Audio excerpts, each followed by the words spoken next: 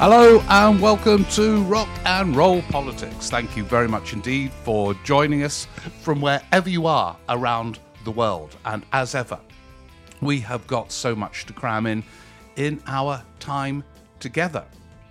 I'm Steve Richards. I forgot to introduce myself to new listeners, and there are new listeners all the time on Rock and Roll Politics. So this is what we're going to do, if it's okay with all of you. I'll reflect on the sleaze saga, in inverted commas, and put it into a bit of context and reflect on its significance.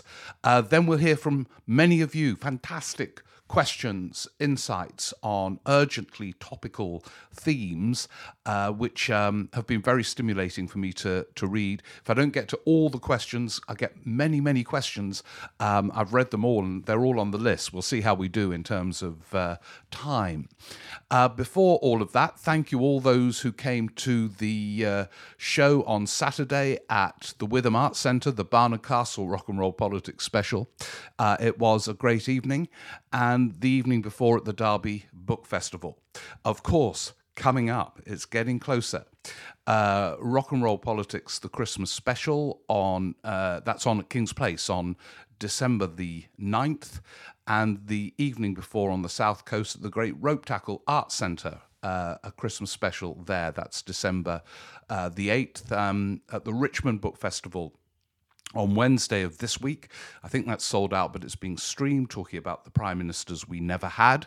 So a lot going on. And at Chorley Wood the following Monday at their legendary bookshop, where they hold some epic events, or under its auspices. So the never-ending tour, I call it. Bob Dylan, watch out. Anyway, on to my reflections briefly on the whole Owen Paterson affair and its implications.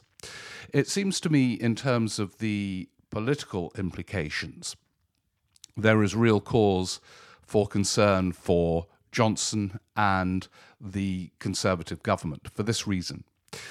When you look back at the rare occasion Labour has done well from opposition, in other words, well, let's be more precise, won an election from opposition.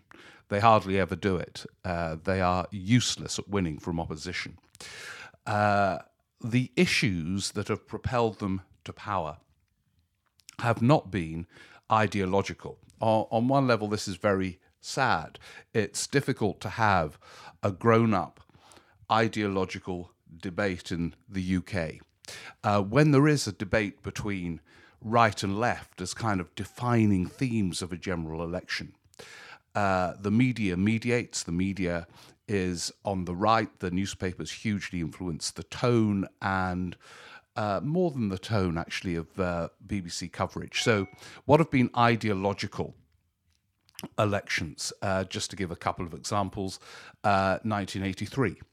Thatcher was at the sort of height of her power post-Falklands pomp, and utterly dominant in her party, enabling her to espouse, in a way that was brilliantly accessible, forms of kind of economic populism, really about the small state, lower taxes, getting the state off your back, and so on, versus a Labour Party led by Michael Foot on a manifesto described at the time as the longest suicide note in history. But what's quite interesting about that manifesto is vast amounts of it have subsequently been implemented, and some of the arguments are currently being used by Boris Johnson, including leaving the European Union and a kind of Keynesian approach to economic recovery. But anyway, they were slaughtered. Same again in 87. I've mentioned on this podcast before, Neil Kinnock in that election did that brilliant speech where he tried to reclaim arguments about the state as an enabler. And it was a speech that Joe Biden nicked to his great cost in the late 1980s. You know, why am I the first Kinnock of 1,000 generations of Kinnock to go to university? All that stuff. Labour slaughtered. Now let's look at when Labour, on those rare occasions, have won elections. It was from opposition, 1964 and 1997. What were the themes? Sleaze and incompetence. Non-ideological themes, which means that there is a rare combination of alliances taking place. So Tory supporting newspapers turn on tired Conservative governments when they detect sleaze and incompetence. That gives permission to the BBC to be bolder in its coverage of such issues. And in 1964, tired, long-serving Conservative government, there had been the Profumo affair. There were questions about competence. Macmillan had gone by 1964, but he carried out that botched reshuffle, the Night of the Long Knives, and so on. And Wilson made, in effect, an apolitical pitch that Labour would be more competent, honest, and modern. Fast forward to 1997, John Major's government, the big theme polls suggested in terms of voters' concerns was sleaze. Wholly misplaced in many respects, but that was the case. Labour went big on sleaze. And the other new Labour message really was, in effect, when you strip back the verve with which Tony Blair projected New Labour, was we will be more competent than you. We will not challenge many of the prevailing orthodoxies, ideological orthodoxies, but we will manage more competently. And the papers famously turned on that major government. The BBC felt freer to go for it too, and Labour won a landslide. Fast forward to now, and you can see some of that happening. This isn't a prediction, by the way, that Johnson and his government is heading in the same direction, but it is an observation that this is dangerous terrain for them. And you can see that with some of its newspapers turning, the BBC having therefore permission to, at 8:10, feature this issue, that astonishing interview with John Major on Saturday. And it remains astonishing. People say, oh, he's a Remainer, he hates Johnson. May be true. But for a Tory Prime Minister to make an onslaught of that scale on a current Tory Prime Minister, and Major spoke knowing about the pressures you can feel from former Prime Ministers. His life was made hellish by Margaret Thatcher. It was a big moment. And the other reason why it's dangerous in terms of electoral consequences is that these issues are very accessible. Wholly justifiably, some columnists have wondered why it is that these issues permeate when, hundreds of thousands of deaths in the pandemic and a Brexit that is causing calamitous chaos don't. And that's will be a subject perhaps for another podcast. But there is no doubt that this is kind of accessible stuff, and ones that normally, though Johnson often transcends normal political assumptions, normally voters feel disillusioned when they sense that there is one rule for elected politicians, the Prime Minister and others, and another for them. So it's dangerous terrain, and for Johnson particularly it is, because he is a curious figure, an exuberant performer who's a bit of a loner. He was a columnist. I know what that's like. You file on your own, you write on your own, you file on your own. He would then go out and give an after-dinner speech on his own and all the rest of it. And famously, to use that cliche, he's never really played by the rules. I think one of the most vivid images I've got about him, do you remember just at the start of the Tory leadership campaign in 2019, there was that story about a row he had with his then girlfriend Carrie in the flat. But the thing that I found most interesting was neighbours saying that his car, Johnson's car, was parked outside the flat, and it was peppered with parking notices, not even taken off the window, and clearly with little or no intention to pay up. And that sense that the rules don't apply to him, and that rules, it's not just self-indulgence, it's almost a political philosophy, that rules are a bit of a pain, hence his libertarianism, hence his inability to wear a mask sitting next to David Attenborough in Glasgow, that rules are all a bit of a pain. And here is the twist now. In a way, I think he kind of assumes being prime minister puts in a position of such power, he can absolutely play out to that political philosophy, because he is, as we've discussed on this podcast before, currently within his party, although events of recent days I think has changed that a bit, so powerful. So he kind of assumes, as Tory Prime Minister with a big majority ahead in the polls, and those polls are a crucial context to his capacity to get away with things. If he does things and finds the next day his poll lead has increased, he's going to carry on trying to get away with things. So voters have a big role in all of this. They are powerful to shape events, but so far they've chosen to use that power by endorsing his every move. So he kind of thinks he's powerful, but here is the twist. Sorry, I've been delaying the twist. Actually, as Prime Minister, although on one level, of course, you are incredibly powerful, on another, you are constrained by a whole range of rules, which he's never really had to adapt to before. The London mayor, it's much less so. Foreign Secretary Theresa May had marginalised him. No one knew what he was getting up to. But, you know, the rules of what ministers have to declare, the rules of what MPs are allowed to do. And there are 1,000 other such constraints, which I know he finds frustrating on a daily basis. There is a level of scrutiny that he loathes. He finds Prime Minister's questions irritating. In the early days, he found it more than that when Keir Starmer appeared to be fairly effective. Now he just finds it irritating. I don't know if you saw his interview on CNN from Glasgow with the Christiana Amanpour, is that her name? But anyway, she was very forensic. There are some questions about that interview coming up, I think.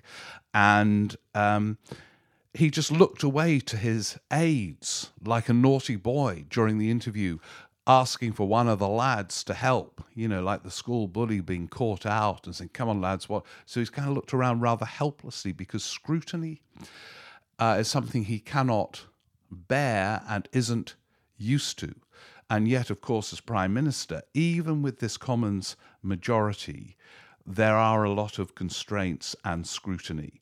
And he tries to avoid it. He picks a weak cabinet who are too scared to challenge him, who are kind of rolled out like poor old Kwasi Kwarteng last week to defend what they had done with Owen Paterson. And then hours later, it was reversed. Do you remember old Bob Jenrick, Robert Jenrick, honest Bob Jenrick, went out to defend Johnson when he declared, having been alerted that he had been with a COVID person, pinged. He announced that he was exempt from the need to self-isolate. That was last summer, and honest Bob Jenrick went on Mar and all the other Sunday programmes to defend this decision. And then there was a U-turn an hour later, and then his reward, Jenrick, was to be sacked in the reshuffle. And even old Frosty, who we talk a lot about on this podcast, this non-elected courtier, is wholly dependent on patronage from Boris Johnson, which could go at any moment if Johnson had the intelligence to realise the damage Frosty is doing to Britain. So he appoints people who just do what he says, which is, by the way, don't believe any of the briefings that Johnson was let down by the chief whip or Johnson was let down by X, Y, and Z.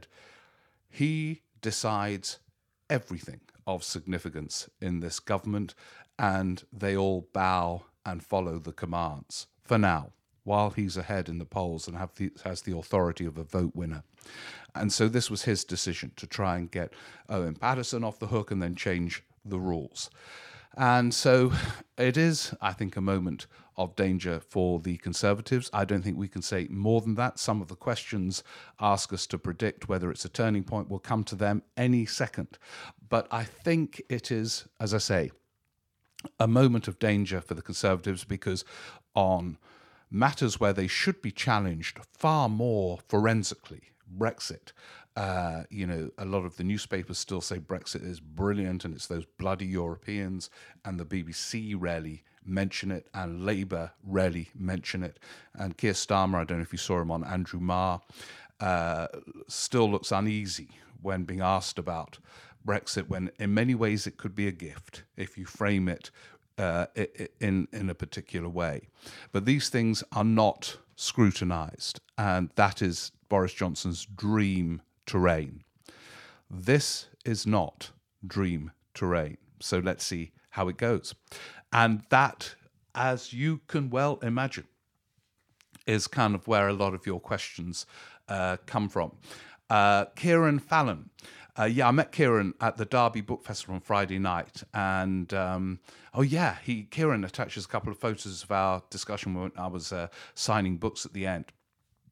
And Kieran says, the highlight of his week, yes, unfortunately, I mean it, is listening to the podcast on my headphones whilst walking my dog Blue in the Peak District. I'm envious of that walk in the Peak District, Kieran, as we discussed. Not because you're listening to the podcast, but because you're walking in the Peak District, and listening to the podcast.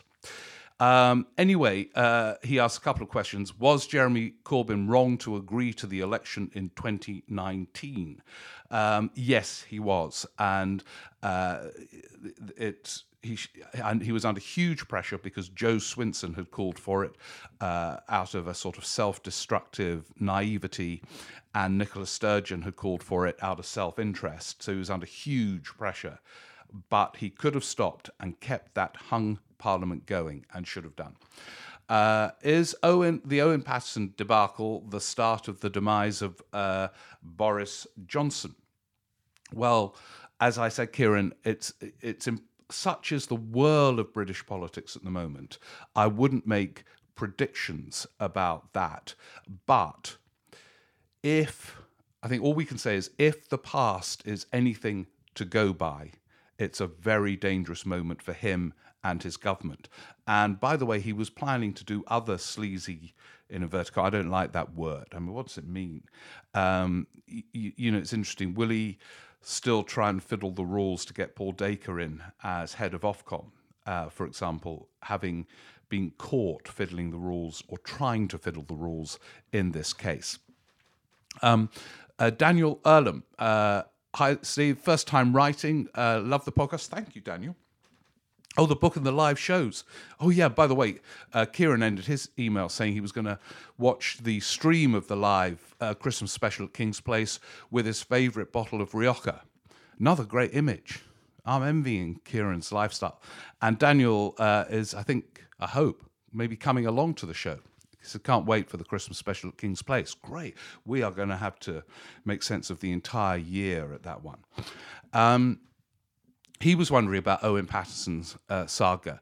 Is this as dodgy as the opposition make it out to be, and as many in the public might see it to be? Is this one example where there will be, that favourite word on this podcast, consequences, if the government are perceived to be behaving corruptly? You take a similar view to Kieran, Daniel, and I think there will be consequences in the short term. Now, normally, I would confidently predict there would be longer-term consequences, as I say, based on long-serving Conservative governments in the past, 64, 97. However, many voters think this is a new government, not the fourth term of a quite extraordinary sequence of Conservative administrations, all of which have been unconservative, to quote John Major, although he was just applying that to the Johnson one. But So they think it's a new government. It partly depends on whether the Labour leadership can get its act together. There are signs of the shadow cabinet beginning to do so, I think, or parts of it. So I can't make the prediction, Daniel, but I sense you think it might be. Andrew Stewart in Sheffield has an interesting thing. You know, there have been quite a few questions about whether there can be a kind of, in inverted commas, progressive alliance in the build-up to the election, rather than another election where you have one party, the Conservatives, commanding the whole right of the spectrum, and Labour, Lib Dems, Greens, SNP, all tons of fractured opposition, which is, of course, one, though not the only reason why Conservatives win elections in the UK to the point where we're close to, if they win again, a one-party state in terms of the Westminster government. So Andrew Stewart from Sheffield suggests parties not forming an alliance but coming together in one set of policy areas. And he suggests these: standards in public life, party funding, the relationship between Westminster, UK and its various countries, regions and local areas, probity and operation of elections, separation of powers and the independence of the judiciary, the role, powers and composition of the Lords. He says, by the way, he's discovered, do you remember at one of the King's Place shows, this genius in the audience said, watch out for Lee Rowley, the Conservative MP, who became a minister days later. Andrew wonders whether our new hero should be Angela Richardson, the PPS who resigned over the Paterson vote and then was reinstated in another farcical sequence, which certain other governments in the past would have been slaughtered for, to the point where they would be just clinging on. Yeah, I think that's an interesting idea, Andrew. Remember in the build-up to 97, Tony Blair played the Lib Dems cleverly. And it was a combination of artfulness and genuine conviction. And there was then a joint committee. I remember Ming Campbell was on it, Robin Cook was on it. They both got on very well, looking at various constitutional matters, two parties coming together in opposition. The great thing, of course, was electoral reform, which Tony Blair offered a referendum on, but I know he never supported, really, the electoral reform, and famously didn't hold the referendum. So, yeah, but I think that's a good idea because it symbolizes a coming together rather than a fracturing of that vote. And if there is a fracturing in a way which means in key constituencies these votes are split, there's only going to be one outcome at the next election. Tony Ellis he loves the podcast and listens driving home across Merseyside from Southport to Wirral. Yeah, that's I like the idea of that. A rather beautiful kind of beautiful journey. I don't know. Maybe that's going over the top. How about a regular slot? This is quite interesting, of silly or ridiculous political phrases. Can I start with playing politics, used by Andrew Marr in his Sunday show in an interview with Keir Starmer? No one says to dentists, oh, you're just playing dentistry. Playing politics is what politicians are in politics for.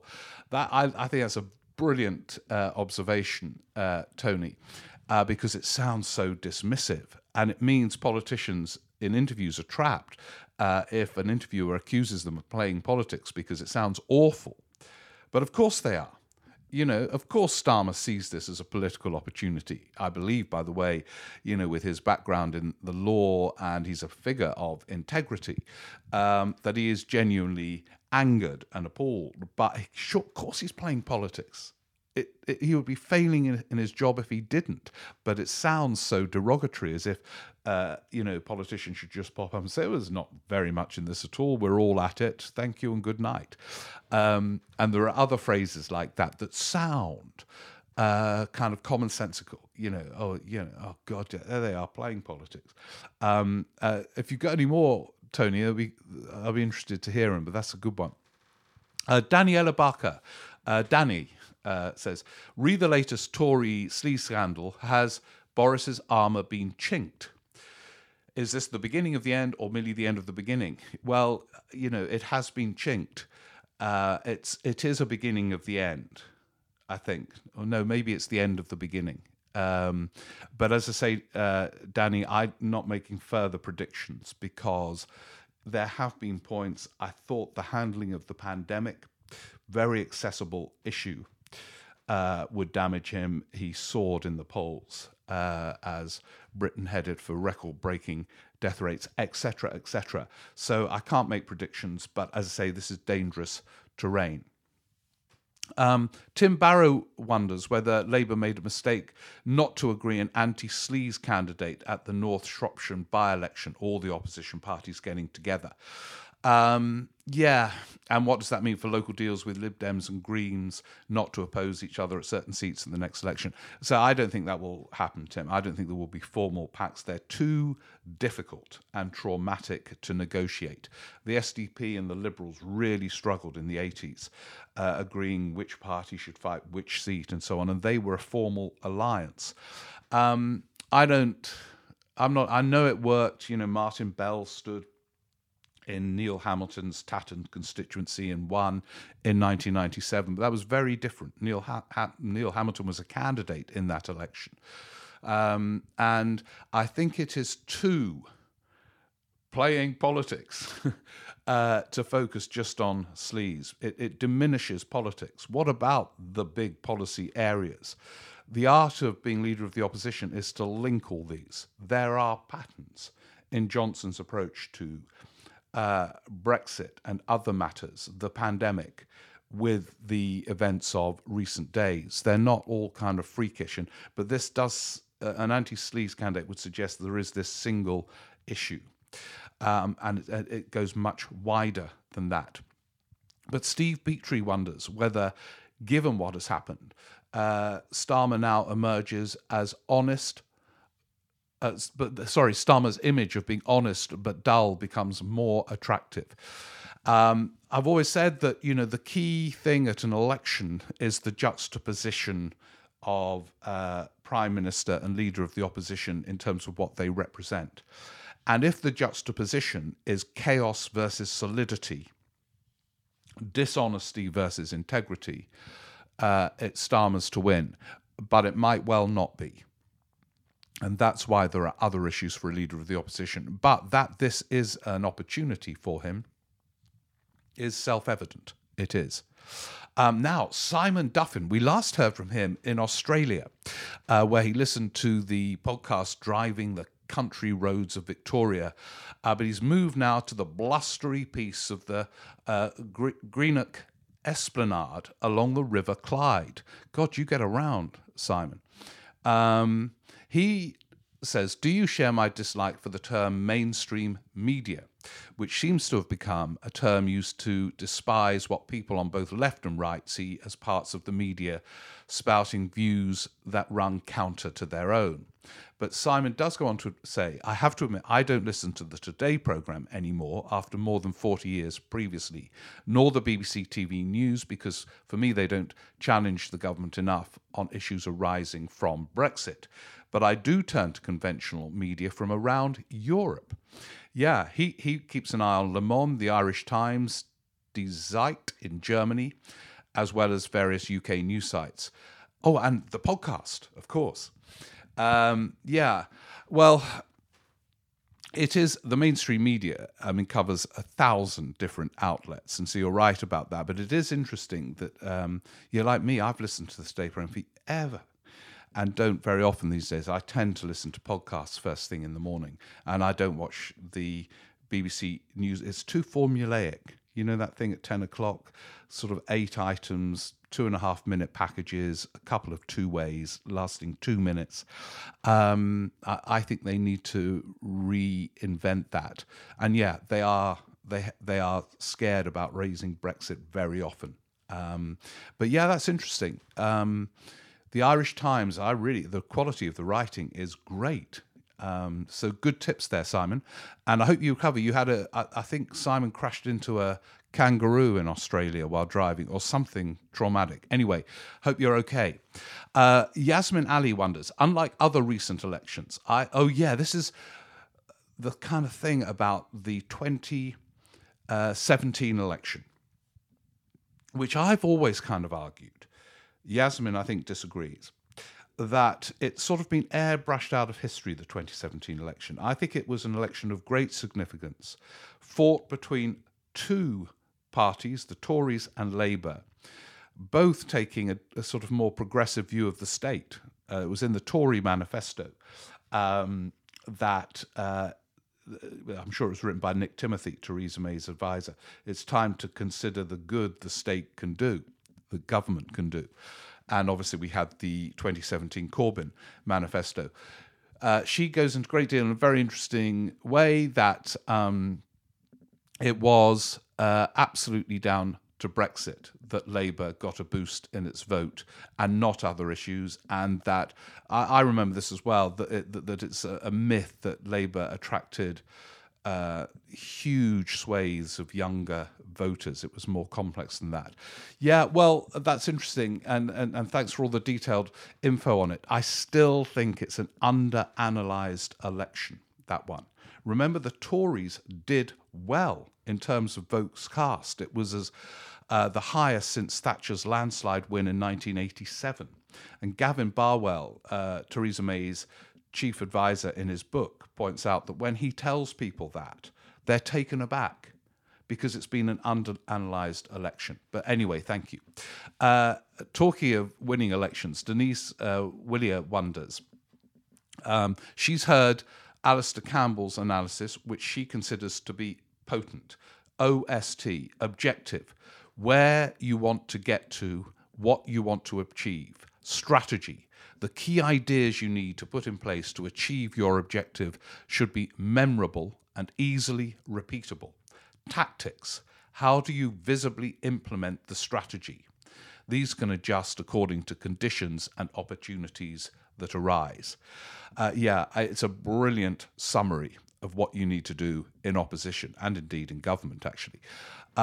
Denise argues that Keir Starmer is not doing this. I think he's certainly not doing it enough and in a way that coheres and is focused. So we could all, as we're listening to this podcast, summarize precisely the objective, strategy, and tactical approach.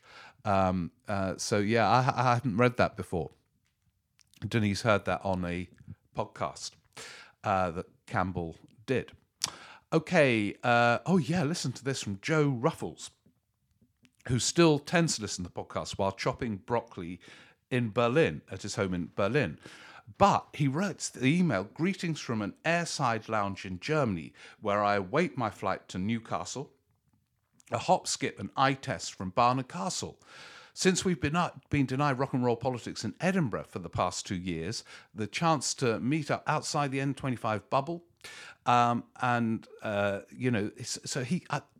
so Joe, were you the one? I mean, because Joe flew from Berlin to Barnard Castle to watch rock and roll politics on Saturday night. And I spoke afterwards to a few people who said they listened to the podcast. Were you one of them, Joe? Because you didn't tell me you'd flown in from Berlin. I'd have bought you a bottle of wine champagne. But anyway, if you did, that's amazing. He was, Joe, as he was flying, noted the question that I mentioned briefly from Noah Keat last week about COP26 and the degree to which the measures will be implemented in a way that are economically feasible, electorally feasible, and so on. Joe wonders, from the lofty promises being made in Glasgow, what legislation will actually result? Will it be wise? Will it work? And he says, what are the chances that the measures being put in place will be well considered and effective? Do we have hope of getting something sensible out of the legislative sausage machine? And what can we do to prod Parliament and our regulators into creating a system that cuts carbon while spurring innovation rather than by limiting life in a festival of joylessness? I think this is an important point, that if this whole mission becomes joyless and a sense of sacrifice, it's not going to happen. And it will only happen, as Joe suggests, by innovative ways to address these issues, including modern technology for flying and all the rest of it. God, this is a topic for 25 podcasts, Joe. But let me know, did we have a chat afterwards? Because quite a few people travelled long journeys to get to Barnard Castle for the show on Saturday. Berlin tops the lot if you pulled it off. Thank you if you did.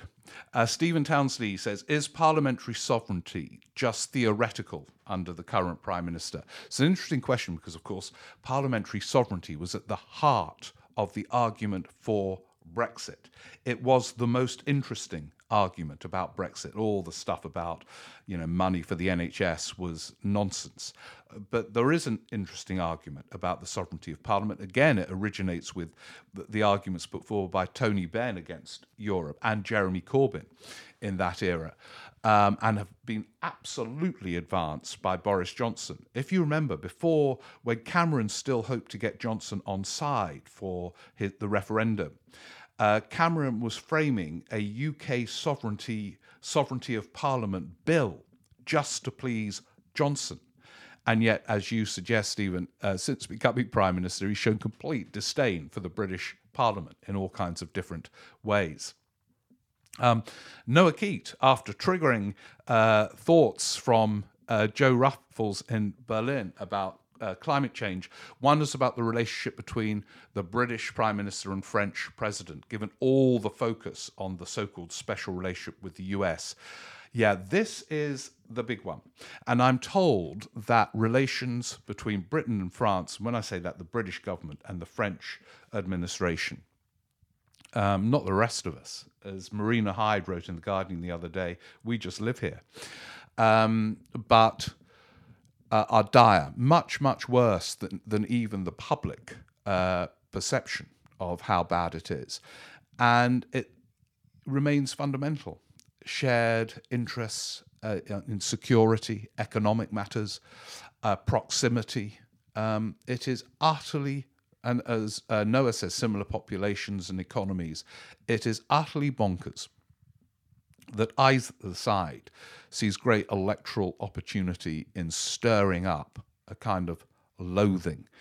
But you watch old Johnson and Frosty, Article 16 and France, prime ministers always fight the same elections again if they've won one, and he will stir it up with Europe, which is why Keir Starmer has to have a coherent position well before the election, because they're going to make it an election issue. Okay, God, how long have we been going? I've got, because I've been on a never-ending tour, I've got quite a lot to do, but there are so many brilliant questions. I'm going to have to, I think, start to summarize them a bit and go through them a bit more briefly. But here we go. A.V. Degger. I know you're not convinced there'll be an early election. I'm not. But I wonder what you and fellow listeners think of this scenario. The Brexit opportunist Frosty is about to pull the trigger on Article 16. Oh, yeah, I've just been talking about it. That's coincidence. And could this mean a year of renegotiation with the EU before a potential exit on WTO terms, the dreaded no deal scenario? It could do, although I think Frosty doesn't, he kind of follows what he thinks Johnson wants. Johnson doesn't always know what he wants.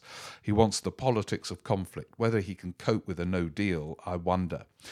That resets the clock, and we could be back to 2019 on the edge of the Brexit precipice. Yes. A potentially dark and extremely divisive winter election.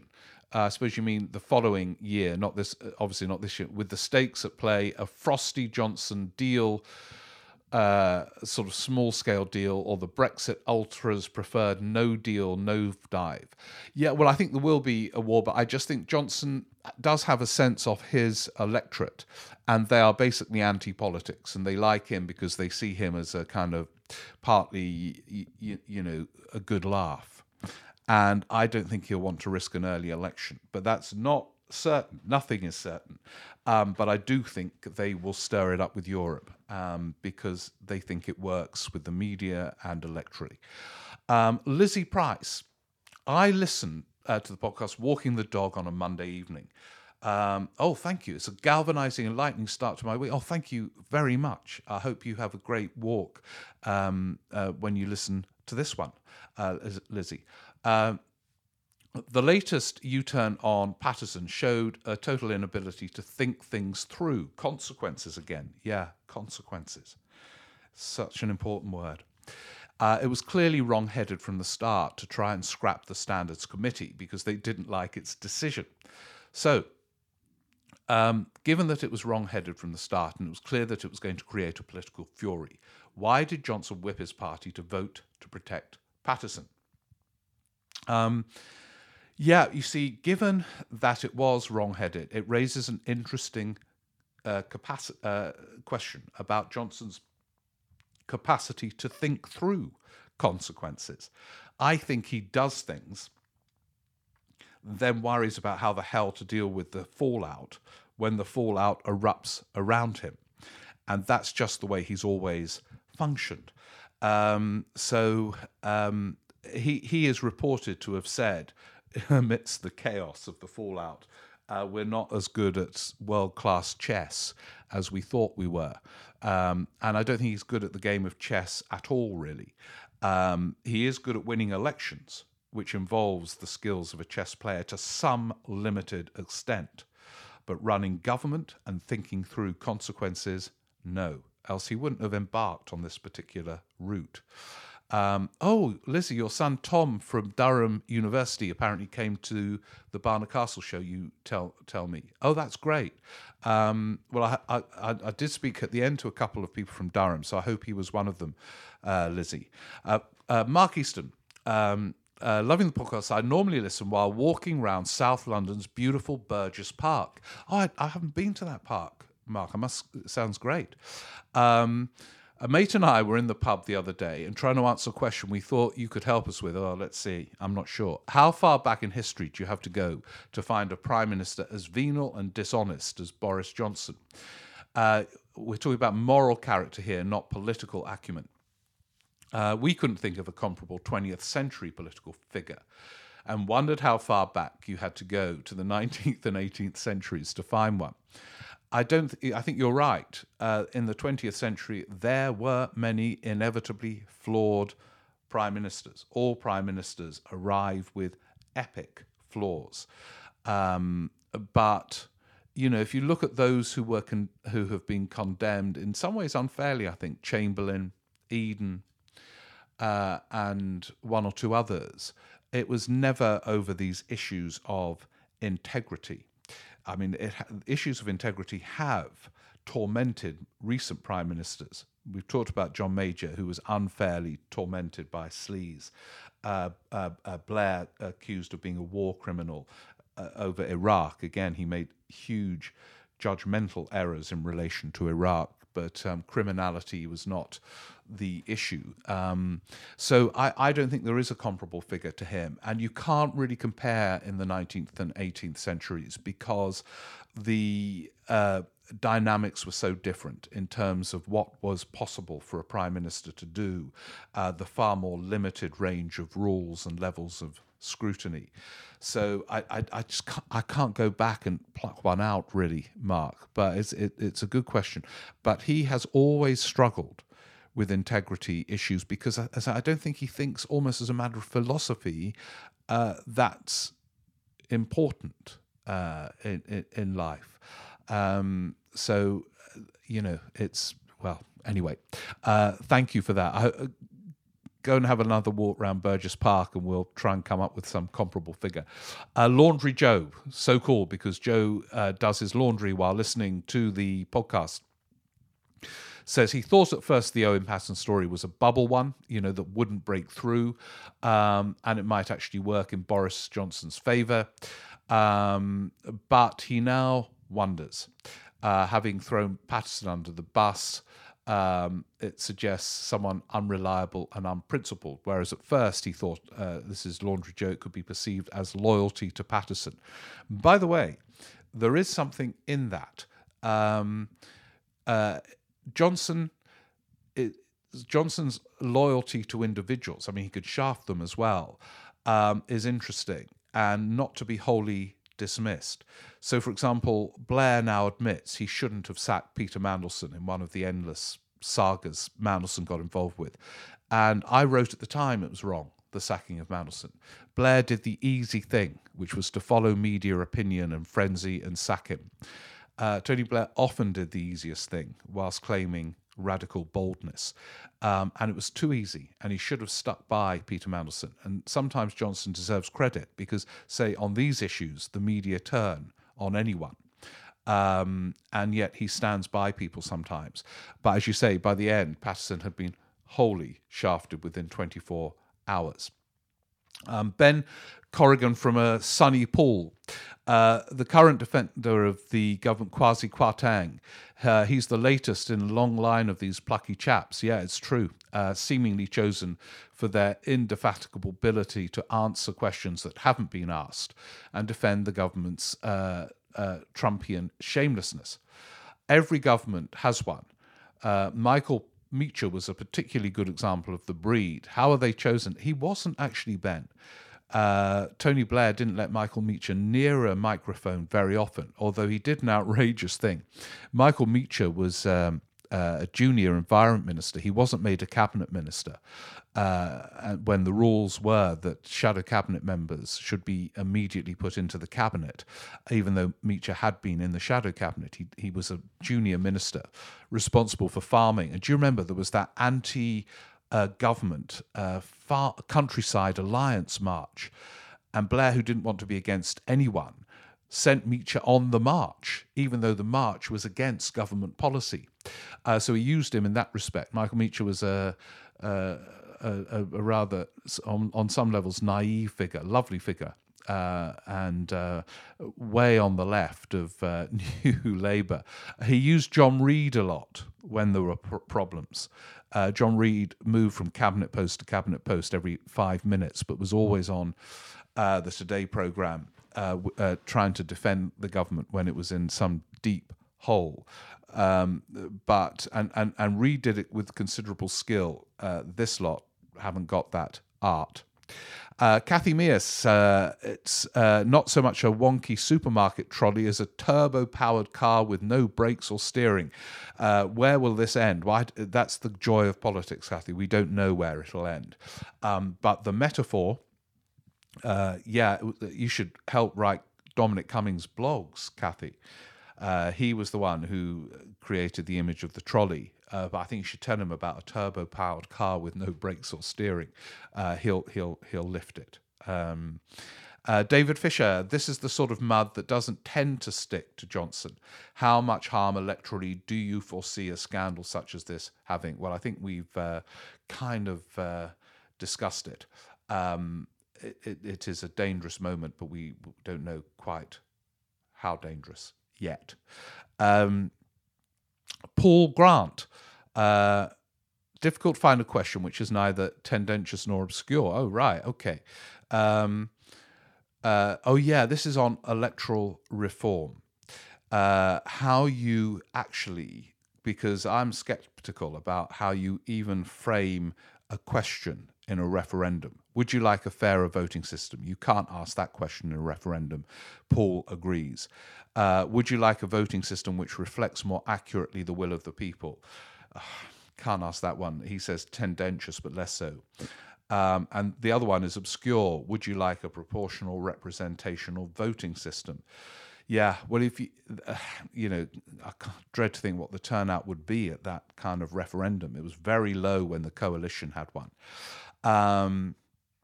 So we'll see. Many of you, there's some questions on it coming up, I think, want it, but I'm still not convinced. Ryan McMullen writes from San Francisco. God, Ryan, are you listening to this in the sun? The question relates to, he mentions Christiana Amanpour's interview.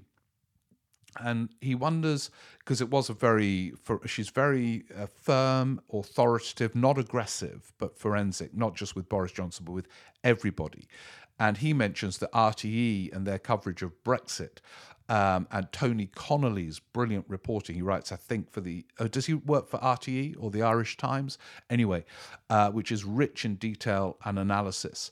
And Ryan wonders why we get less of that from the London-based media and Westminster journalists. I think we do get some quite good analysis in the FT, although it comes from a certain perspective and from some columnists. But that you mentioned models, and their kind of approach became less fashionable in the British media, where the appetite for confrontation and frenzy, as represented by Question Time on BBC One, was the fashion, and to some extent still is. But the BBC hasn't got much leadership at the moment, so you have to say to some extent still is, because it's not clear really where they stand in matters of great depth, as I talked about last week, like impartiality, what it really means.